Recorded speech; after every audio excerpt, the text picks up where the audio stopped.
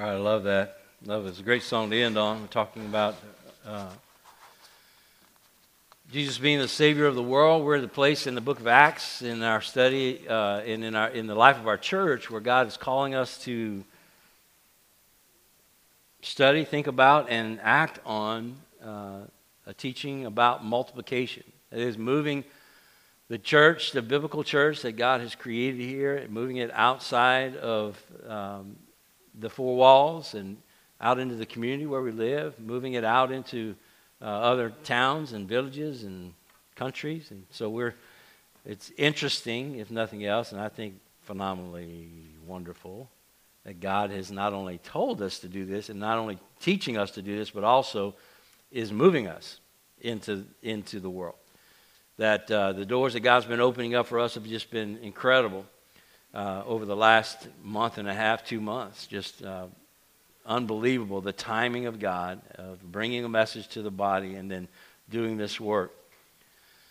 So, man, I'm excited about that. Today we're going to continue to look at what Multiply Community looks like as Paul and Barnabas now are being sent out and they're going out into the world. Last week we saw Paul and Barnabas went to Barnabas's home, to Cyprus.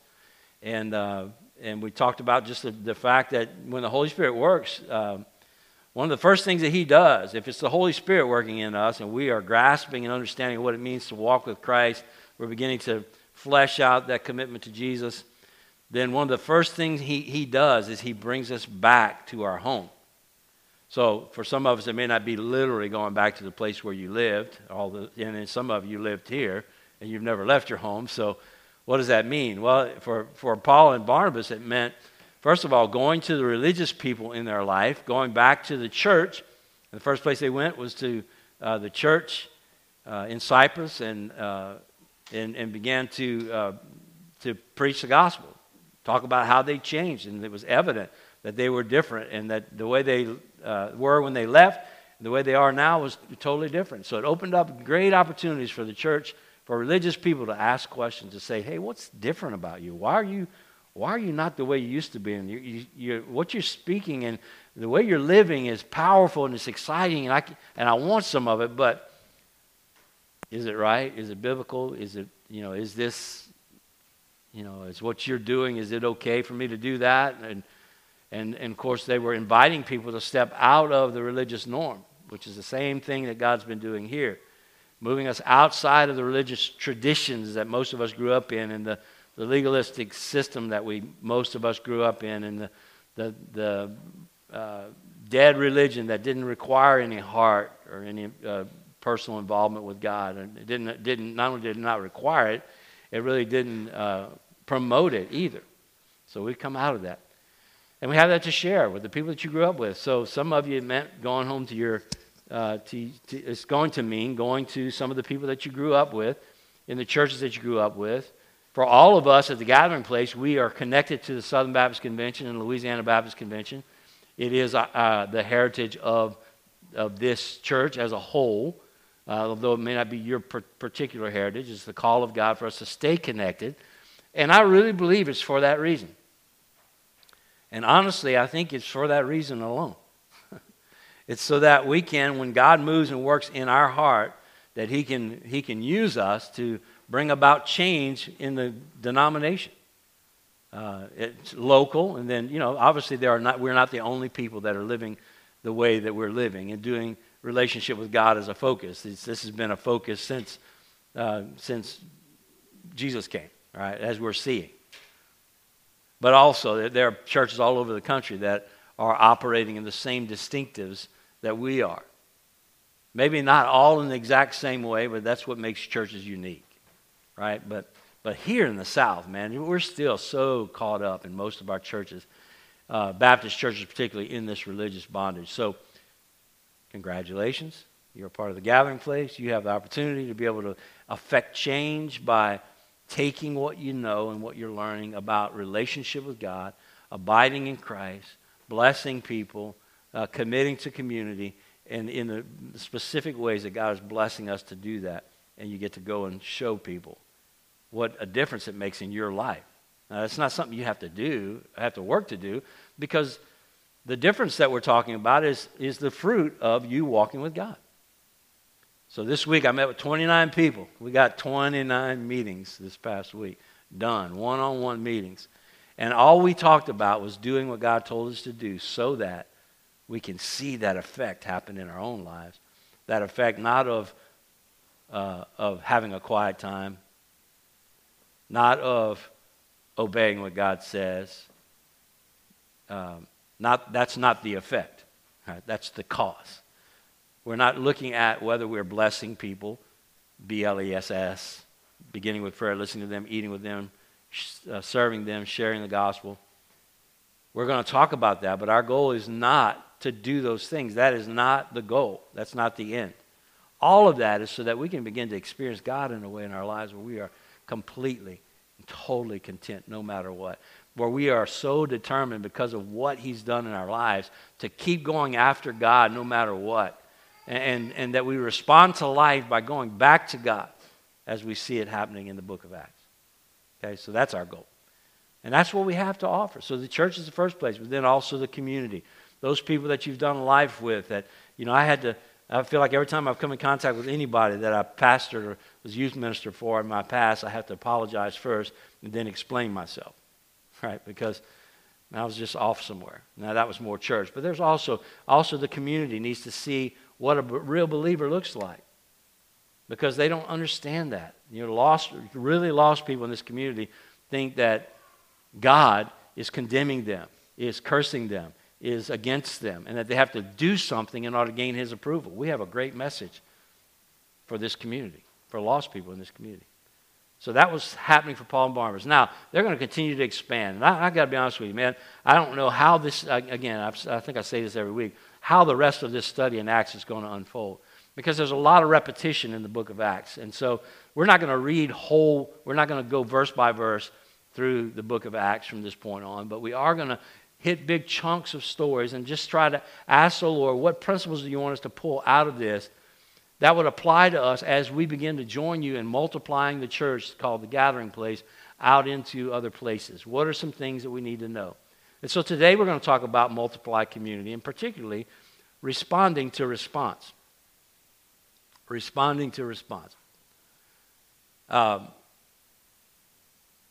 We have a default response to things in our life. I remember when Maddie was getting married, and I had the pressure all of her little life of her saying that you better cry at my wedding, you better cry at my wedding, you better cry. When I'm not a crier, everybody knows that, right? It's very few times that I get emotional. You get to see it. This is probably the most common place that it happens, right, in this little area right here. But it's very seldom that I get emotional about anything. So, but I wrote Maddie a note, a personal note, a letter, really, about just how much she meant to me, and I wanted to give it to her. So I planned a time for us to go, and we had lunch together, and I handed it to her. And her response was what I expected. But my response was not what I expected. I was a blubbering idiot. Like literally, I could not contain myself. And we're just looking at each other. We're both just like weeping. It's like, what in the world is going on, right? That response was there, but it wasn't what I expected. But it was a natural response to what she was doing. We have, and she responded to what I was doing, and then just had this responding to response going on, right? Stop, don't. And her very first response was, no, Daddy. Like when I handed it to her, no, Daddy. Now I want you to read this while we're here together. No, Daddy. That was her natural response. But as she read it, this constant response after response, right, happened. Well, that happens. We all have default responses. And in ministry, we have default responses. I think the church, unfortunately, the church as a whole, that Christian churches have done more default responding to other people's response than we have really responding to the Holy Spirit. What we need to be responding to is we need to be responding with the response of the Holy Spirit to the things that are going on. Like when we start developing community, we need to not measure God's work by the response of the people that are responding to us. And we don't need to respond to them in a way that that, like I told myself today, this is going to be a down day for us. Numbers-wise. Numbers-wise. Mickey's looking at me like, what? No, it's going to be a great day. Okay, I know you love Jesus. I don't. But anyway, no.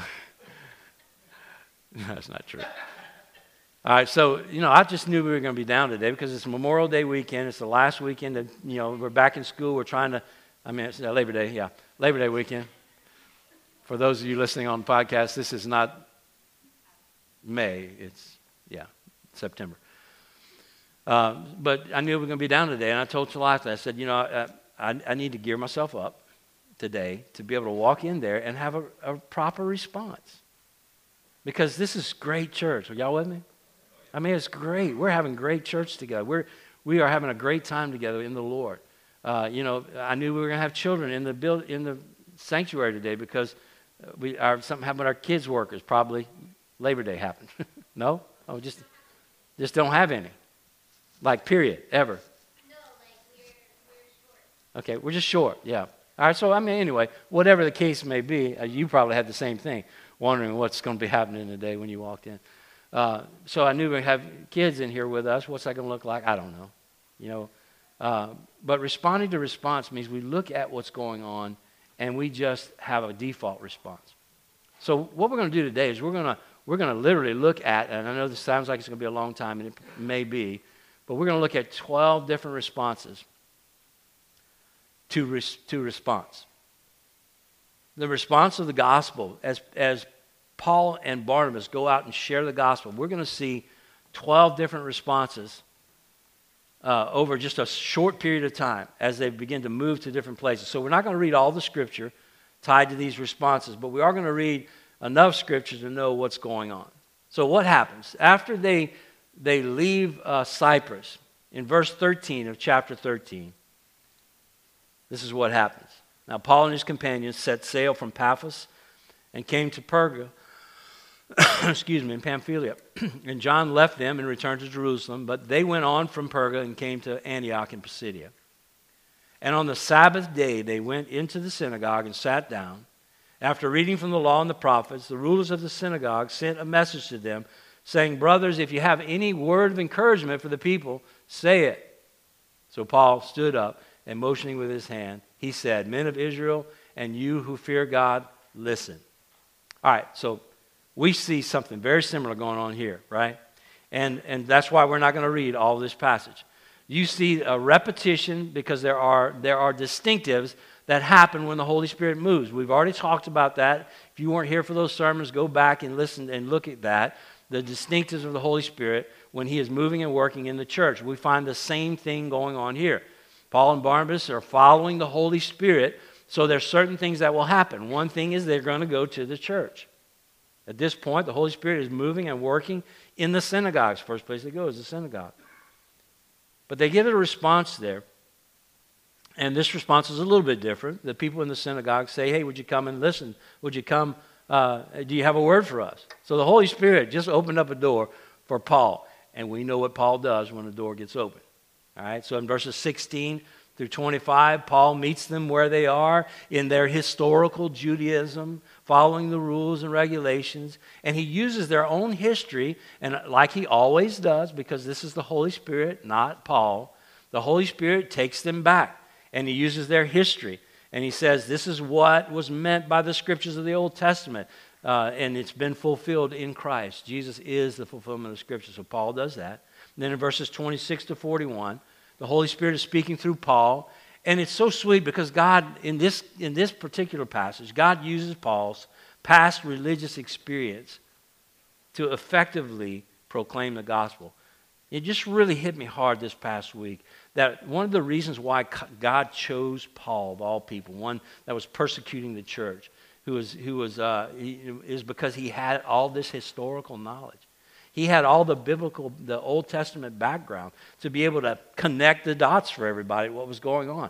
Paul, more than anybody, because of his study of the Old Testament, was able to connect what was going on in the Old Testament with what's going on in the New. So Paul brings that effectively and proclaims the gospel. And in verses 26 to 41 particularly, it's a great explanation of the biblical support in the Old Testament for the sacrificial death of Christ. He talks about let me read just a little portion of that. No, I won't. All right, so anyway, he goes back to the prophets and says, this is the one. Jesus is not only the Messiah, but he's also the sacrificial lamb that the prophets were talking about, who would die for the world, whose blood would be shed for the forgiveness of sin. He is the one that Isaiah prophesied about, that all we like sheep have gone astray, and each of us has turned his own way, but God laid on him. He's the him, that God laid on him the iniquity of us all. So I love that about Paul. So he goes back. It's sweet how the Lord uses him. And then here's the response in verse 42 of chapter 13. I do want to read this. 42 to 44. As they went out, the people begged that these things might be told to them the next Sabbath. And after the meeting of the synagogue broke up, many Jews and devout converts to Judaism followed Paul and Barnabas, who, as they spoke with them, urged them to continue in the grace of God. The next Sabbath, almost a whole city gathered to hear the word of the Lord. All right? A response to response. They asked them to stay in town until the next Sabbath. That was their response to the gospel being spread, to the message that Paul was preaching. That was the people's response to them. And their response to that response was Paul and Barnabas agreed to stay, and the whole city gathered. And the people followed them and clung to them after that. And their response to that, Paul and Barnabas, remember we talked about how the man who was healed at the gate beautiful clung to Peter. That same word is used. They clung to them. They became a part of community. Those that believed became a part of community. Immediately they were following Paul and Barnabas around. And what was Paul and Barnabas' response to that response? Is that they invited them and they urged them, continued to urge them to walk and continue in the grace that they'd experienced. So 2 responses. One, they agreed to stay in the city and gathered the whole city together the next Sabbath. Second response, they allowed these people to follow them around, and all week long they were continuing to urge them to remain in the grace of God, to walk in grace, not in works. They knew what the problem was in that city. The problem was religion and the religious bondage, and the religious leaders were going to try and bring them back into bondage again. So 2 responses to their response that we see of Paul and Barnabas. All right, then comes another response to the gospel message. Look at it in verse 45. Gospel message was spoken. Here's another response. Verse 45, but when the Jews saw the crowds, they were filled with jealousy and began to contradict what was spoken by Paul, reviling him. And Paul and Barnabas spoke out boldly, saying, it was necessary that the word of God be spoken first to you. And since you thrust it aside and judge yourselves unworthy of eternal life, behold, we are turning to the Gentiles. For the Lord has commanded us, saying, I have made you a light for the Gentiles, that you might bring salvation to the ends of the earth. All right, so their response to Paul and Barnabas' teaching the gospel, preaching the gospel, and tying it to the Old Testament was that they were filled with jealousy. They didn't even hear the message. They were just filled with jealousy that so many people were responding to the gospel message. So how would Paul and Barnabas respond to that?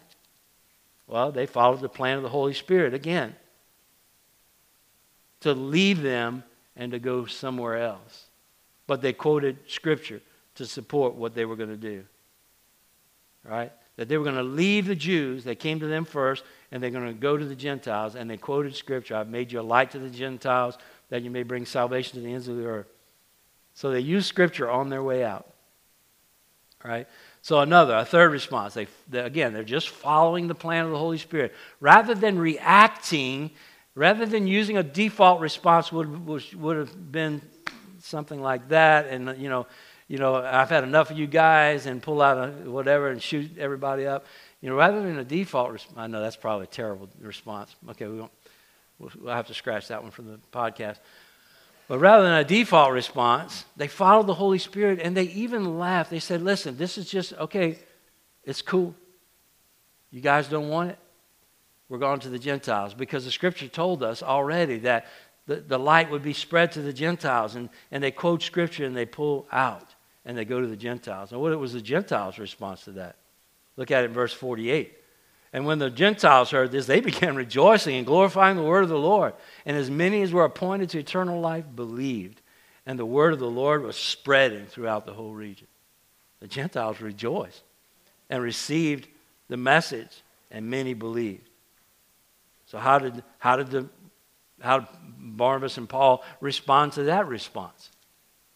Well, it says the fourth response that we find is that they followed the plan of the Holy Spirit and continued pursuing the Gentiles in the whole region. They started spreading the gospel to the Gentiles. But we're still not done. The Jews who opposed them stepped up their efforts to be able to shut them up. Right? Again, now all the Paul and Barnabas are doing is following the Holy Spirit and responding to the Holy Spirit as he leads them in response to these responses. The people are moving. Certain ones are moving forward. Certain ones are moving backward. There's a dividing that's going on. And rather than getting their feelings hurt or just doing a default testosterone-driven response, they are asking the Holy Spirit, following the Holy Spirit who is leading them. But the Jews are fixing to turn up. They're stepping up their efforts to shut them up. In verse 50, this is what happens. And again, they're still responding. This is still a response to what the gospel is doing in this town. Where are we? So many towns here. Anybody know where we are? We are in Antioch. Antioch. Thanks a lot, Old Testament scholar. All right, so yeah, we're in Antioch. So we're in Antioch, and what happens? Verse 50, but the Jews incited the devout women of high standing and the leading men of the city, stirred up persecution against Paul and Barnabas, and drove them out of the district.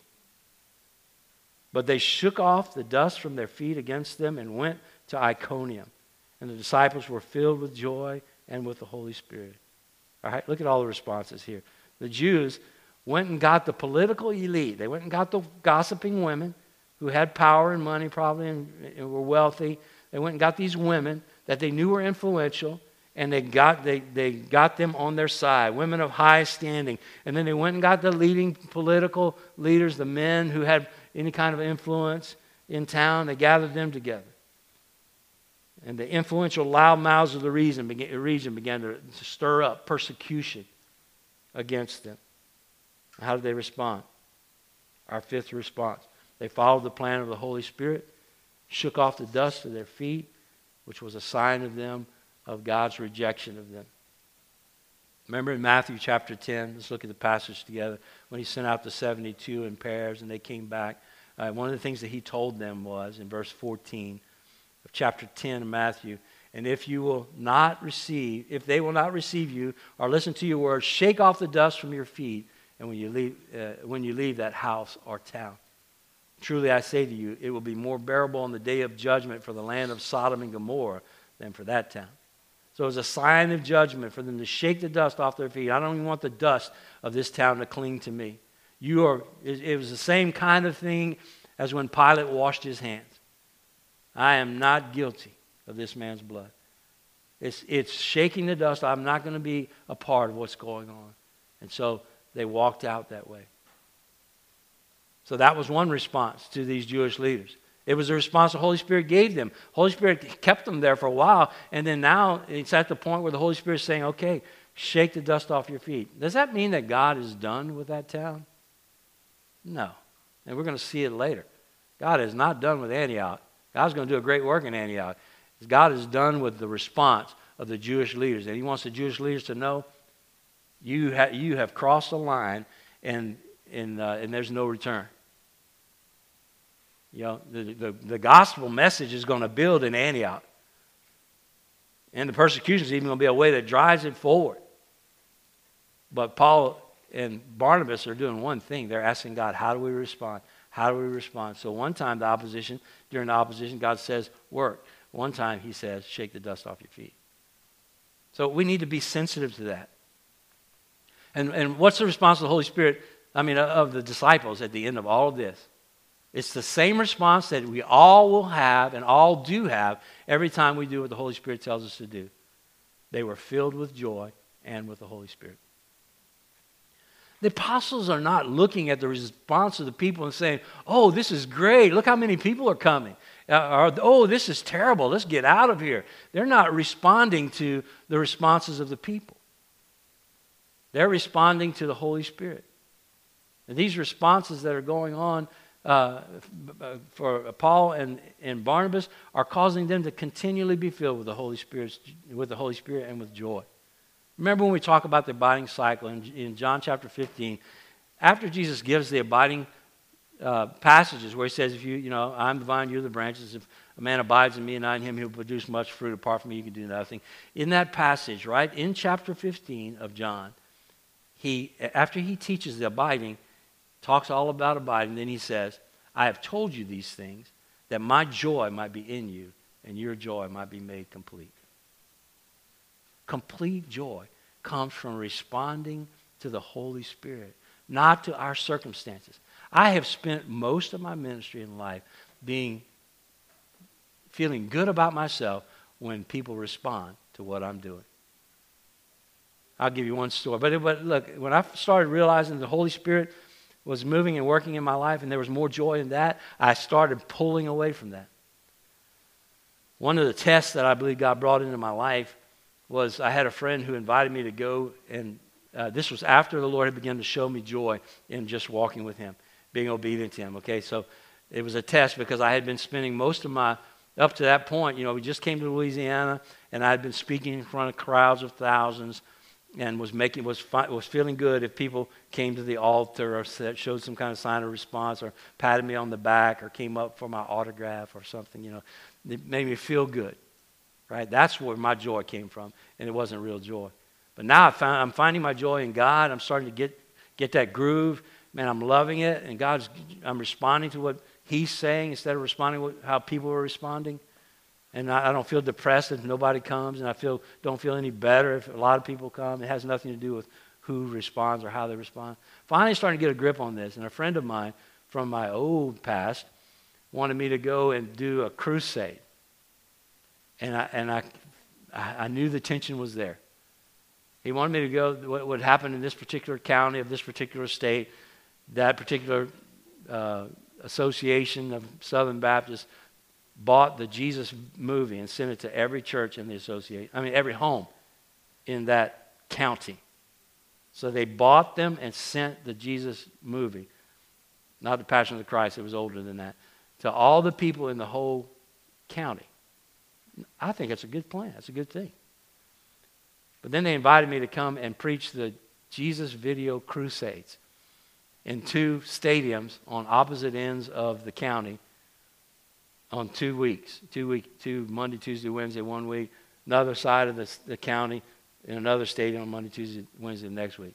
I felt that old coming back up. Man, this is going to be great. It's all about me. I'm such a good speaker. They asked me to come.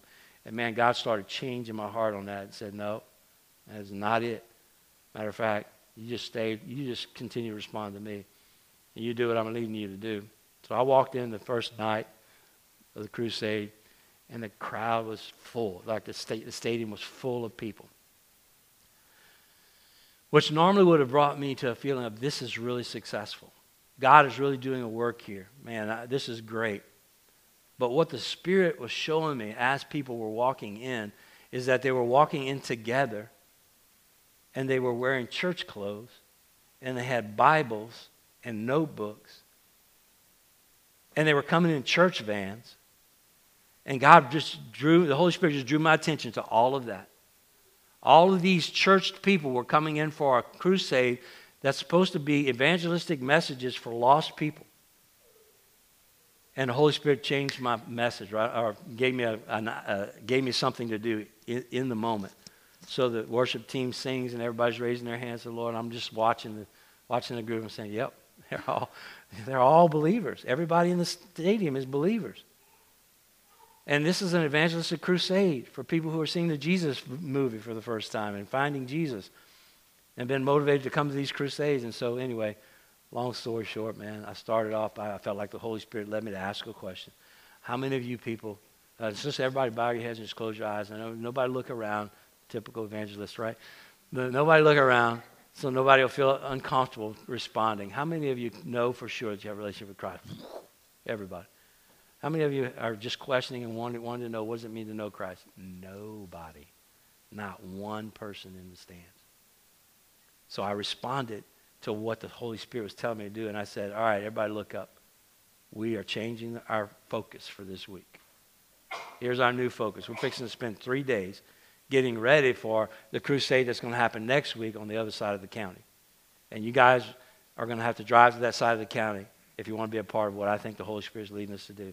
But we're fixing to talk about what does it look like to engage people, to build a relationship with people, and to use the relationships you have to get people maybe to come to that crusade, but probably nobody's going to come because this is for us. It's not for them. So we spent that week doing discipleship, talking about how to build a relationship with somebody. We spent 3 nights doing that instead. It was the first time that and the first thing that came to mind when I thought about responding to the Holy Spirit instead of responding to what I saw in front of me. It looked like success, but it was not the Holy Spirit, right? And if I had responded to my default response, I'd have preached a good message. They'd all, amen me to the end and walked out and felt good about themselves. And none of us were doing what God called us to do. Everybody getting that? So that's what Paul and Barnabas are doing. They're just responding to the Holy Spirit. So that's 6 of them right there, right? In these first couple of stories. Now we need to respond as the Holy Spirit leads us because only the Holy Spirit knows, as we begin to multiply this church, only the Holy Spirit knows what's going to cause the message to be received and perpetuated in the places where we go. Ultimately, for Antioch, this series of responses included the shaking off of the dust of their feet, but it would cause the gospel to move forward. And the Holy Spirit is going to move in Paul and Barnabas to respond differently in the next location. Look at it. Acts chapter 14, verses 1 through 3. Now at Iconium, they entered into the Jewish synagogue and spoke in such a way that a great number of both Jews and Greeks believed. All right, pause. Has that ever happened before? Has there ever been a place where the gospel is being multiplied and Paul and Barnabas or Peter, or they go over there and we see Jews in the synagogue hearing the message of Christ, and we see Greeks receiving the message of Christ, and both groups believing? Yes. This is distinctive of the Holy Spirit moving. So they did that. All right, keep moving. Verse 2. But the unbelieving Jews stirred up the Gentiles and poisoned their minds against the brothers. Have we seen that yet? Okay, you starting to get it? Why should we expect that we're not going to experience that if we're walking in the Holy Spirit? It's coming. But listen to the response. It's different. So they remained for a long time, speaking boldly for the Lord, who bore witness to the word of his grace, granting signs and wonders to be done by their hands. All right, so they went where the Holy Spirit led them to go. Distinctive. They spoke in a way that the Jews and Greeks believed. Distinctive. Unbelieving Jews stirred up trouble. Distinctive. But a different response. Remember, at Antioch, they shook the dust off their feet. What's their response to the response here? Unbelieving Jews stirred up trouble. What did they do? Number 7 in our list of responses. They stayed for a long time, speaking boldly for the Lord. They're not shaking dust off. They're staying for a long time. They're finding opposition from the Jews again, but they're not shaking the dust off their feet. Why? What's the difference? Why do they have a different response to the same thing? It's because they know that when the Holy Spirit's moving and working, you need to respond the way the Holy Spirit tells you to respond. You don't just do what you feel. And you don't do what you experienced last time. They could have just said, we learned this great lesson. The Holy Spirit taught us what to do when opposition comes. Shake the dust off your feet and get out of there.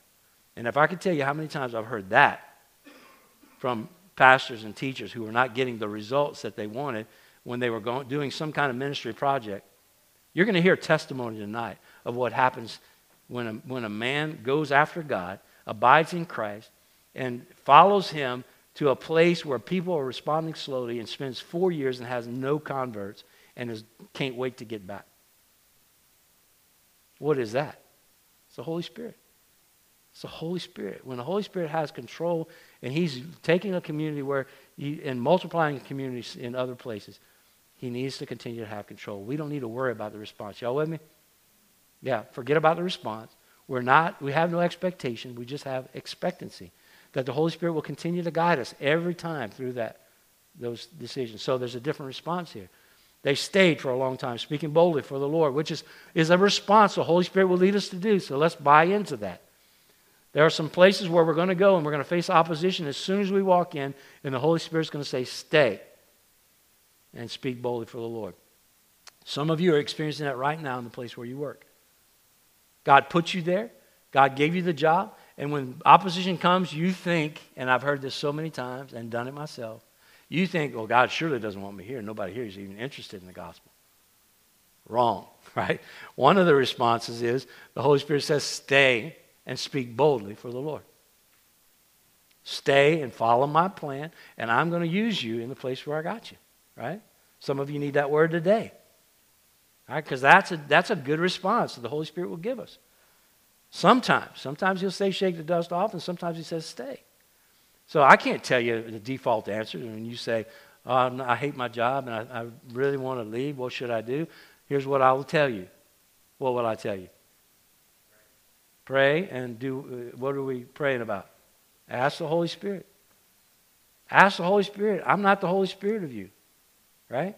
Ask the Holy Spirit, because the Holy Spirit may have you respond by shaking the dust off, or he may have you respond by staying and speaking boldly.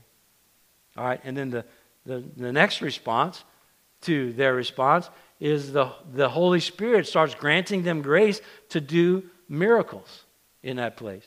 Now that's also a distinctive of the Holy Spirit. We've seen it in other places where the Holy Spirit uses miracles to be able to identify that these men are my men, right?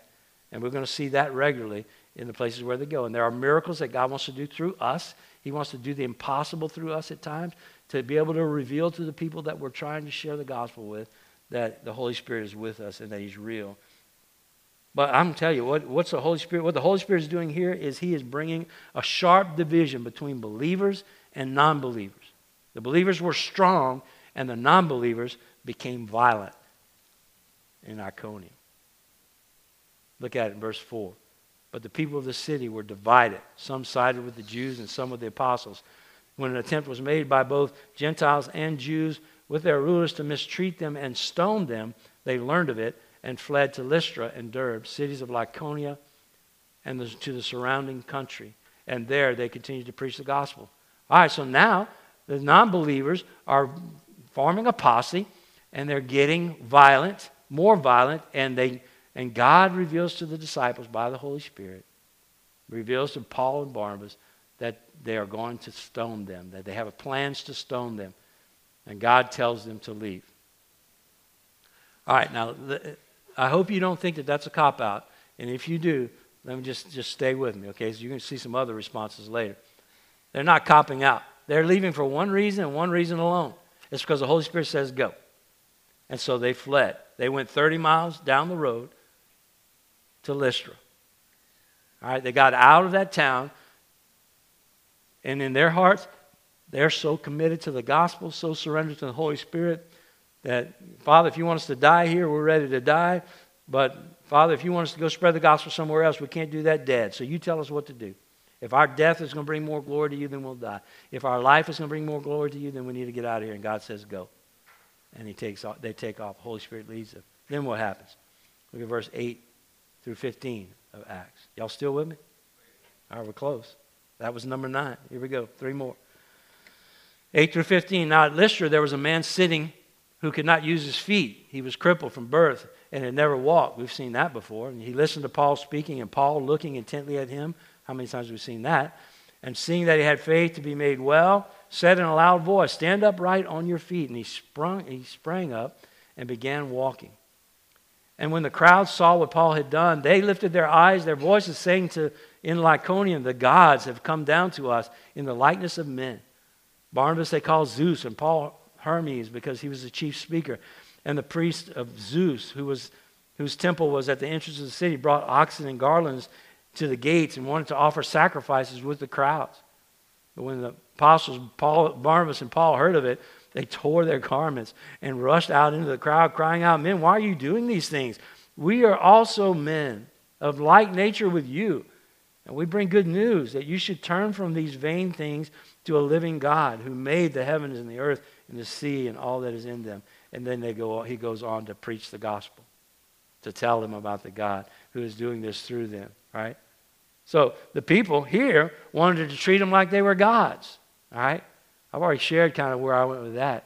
And I got to tell you, that is a hard temptation to get out of. If you ever have an opportunity to have crowds be pleased with you and have groups of people that want you to come speak at their church and come teach their people and whatever because they heard you speak, there's something addictive about that.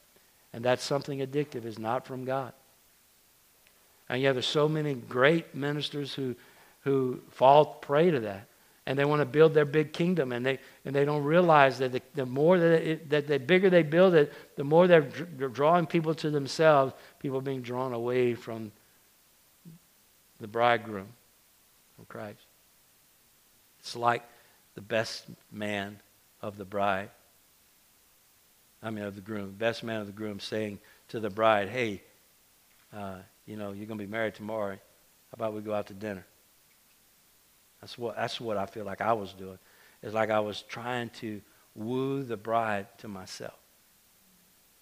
And the bridegroom, and I'm supposed to be a friend of the bridegroom, right? But it's hard. It's addictive. I get it. I know what they're feeling. Listen, Paul and Barnabas, I love their response. And it would be mine today, okay? But it wouldn't have been mine for most of my ministry. Paul and Barnabas' response to that response to them was, no. It's not us. No, don't you dare think that we are the ones that you should be worshiping. We are not gods. We are just like you. There's no, like I talked about this past week, rungs of the ladder. I heard a speaker who said, pastors at the top rung and the ushers down here at the bottom. Man, I don't buy into that at all. We're all on the same rung. We're all struggling to try and figure out how to get a little bit closer to Jesus together, right? Right? We're all at the same place. The only thing that gives me any advantage over you is I've just had more years of study, more years of experience, and I have some things to help you with. More failures, really. A lot more failures at trying to get it right. That's why I can speak to this.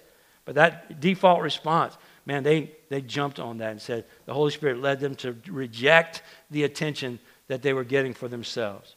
And they shared the gospel like before. But the final incident we'll talk about today, all right, so that's 10. Final incident we'll talk about today, we'll get our last two responses.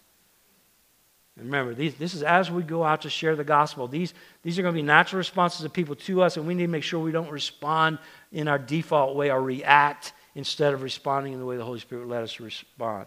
Because these are real life things that are coming to us. We've already experienced some of them.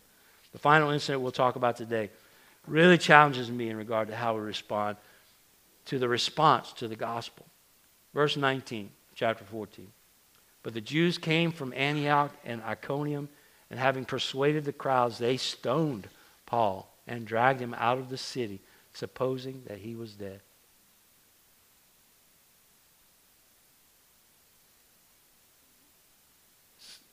The lynch mob got bigger, right?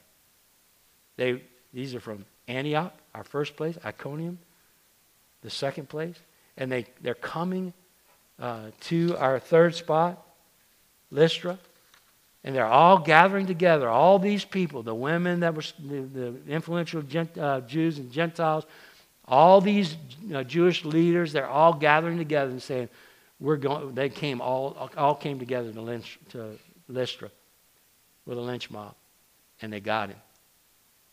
And they pulled Paul out of the city, and they stoned him and left him for dead. That's a challenge. That's a challenge for me.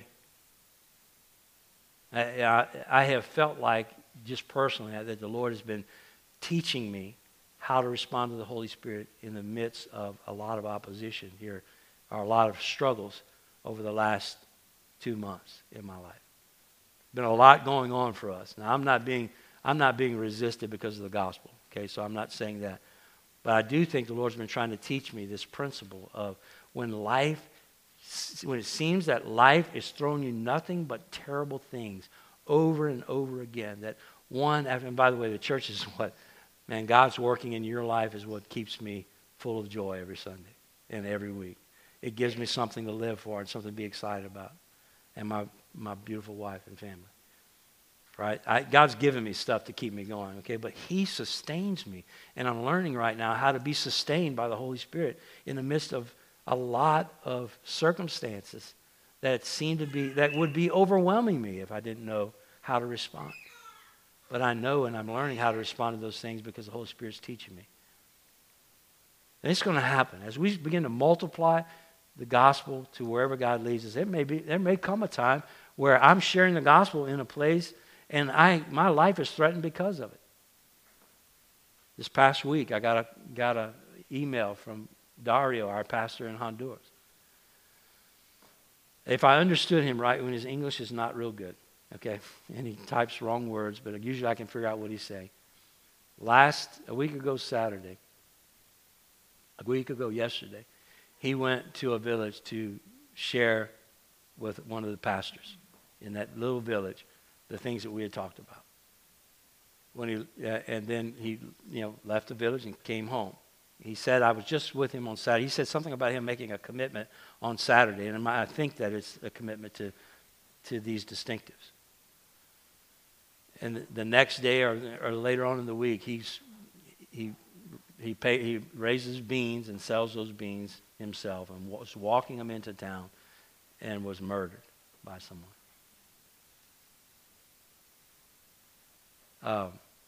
It's real for him. He is. Listen, I met a number of pastors who they have learned to raise their own crops so that they can pastor a church. They have look, a salary. Are you kidding me? They don't care about salary. They are doing what they do because they love the Lord. He's going to sell his beans so he can keep on pastoring this church. I'm praying about how to deal with that, right? But I know that is a response of this world to the gospel. And the enemy will destroy God's servants if he can. And I don't know, here's what Dario, I don't remember exactly what he said. Yes, I do. He said, pray that this man's blood will water the church.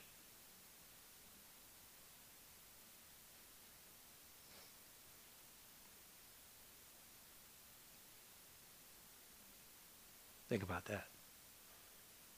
I mean, Dario sees it. Dario sees that this man's blood has the potential of watering the church to share the gospel, to take these distinctives and to live them out in front of the people that they live around. It may come for us that we're going to be, we already have one of our pastors who died this week because Satan hates him, wants to destroy him. And I know God's going to take that and turn it around for good. And that church is going to be watered because that's what Dario's praying for. And that's what we're praying for. But man, you talk about a challenge. Am I going to be willing to respond that way? I love this. Look at the disciples' response and Paul's response to his stoning. All right? They left him for dead, but he survived. Verse 20. But when the disciples gathered about him, he rose up and entered in the city. And the next day, he went with Barnabas to Derbe. And what is he doing in verse 21? And when they preached the gospel to that city and had made many disciples, they returned where? To Lystra, Iconium, and Antioch. Where's that wimp now, right? That ran from Antioch? You think he's a wimp? You think he was responding? You think this was a default reaction? No, he is so determined to surrender his life to the Holy Spirit and live his life by what the Holy Spirit leads him to do. They leave. Their response, number 11 and 12. Number 1, they went to the next city, and Paul went with them, and they preached the gospel. That's their response to a stoning. Now, I guarantee you, if that little preacher would have lived, he would be preaching in his church today if he could do it. I want that in my life. I want to have that kind of response. If the Holy Spirit calls me to risk my life and to be injured or hurt or left for dead, that if I live, I have one message. I have one reason to live. It's to keep the gospel moving forward, to multiply the church as God's given it to us. And then number 12, last response, they returned. to Lystra, Iconium, and Antioch. This is where the lynch mob came from those three cities. And not only did they return to those cities, but they appointed elders in those cities. So the church is strong.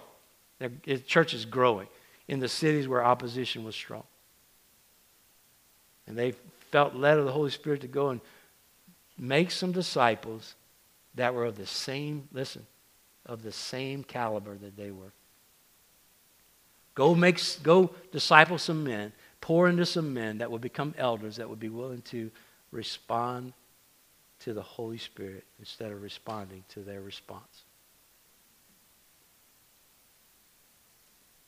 So there it is for us. You know, if we're going to be a multiplied community, for real, not just in our minds, and it's not just like we're going to go start another big old whatever somewhere, and, you know, this is not cookie cutter. This is disciplines and distinctives that cause us to all be different. But the one thing we have in common is we are surrendered to the Holy Spirit.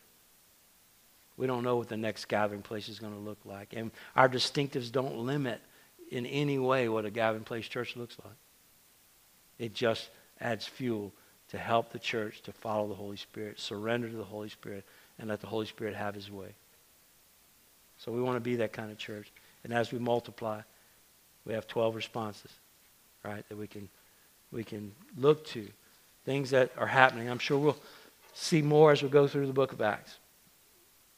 But I hope you've been challenged by these responses. I hope you find yourself and see the reality of the fact that many times what we've been doing is we've been reacting and measuring success based on default responses to the responses of people instead of just responding to the Holy Spirit.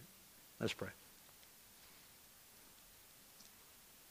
Father, I just thank you for, again, just the privilege to pastor a group of people who this message can even be preached to, and know that these people that you've called together will receive it and walk in it.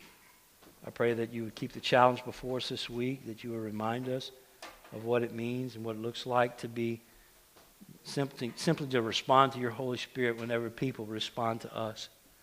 Sometimes those responses are good, and our tendency, Lord, when that happens, our default mode, our reaction is to take praise into ourselves and to swell up with pride and to try and build things bigger. And Father, I just pray you'll take that out of us, rip that from our hearts. Sometimes the response to us sharing the gospel is going to be harsh and rigid and negative, and Father, it's going to cause us to feel bad about ourselves, and our default reaction might be to defend ourselves or to change what we do in sharing the gospel. But Father, you have built this church to be a church that just abides in you, that surrenders to the Holy Spirit moment by moment, to the promptings that you give us every day.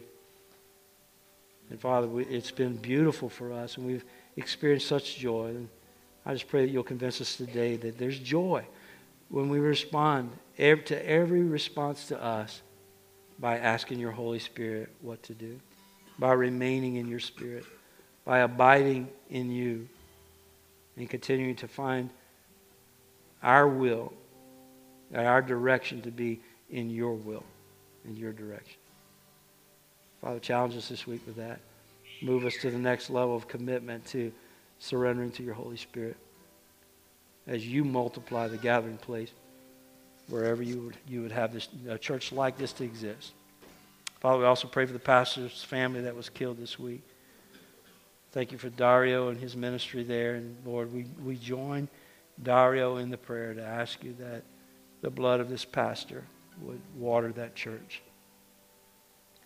become rich, rich water, full of nutrients to grow that church in their resolve to walk with you and surrender their lives to you. In Jesus' name.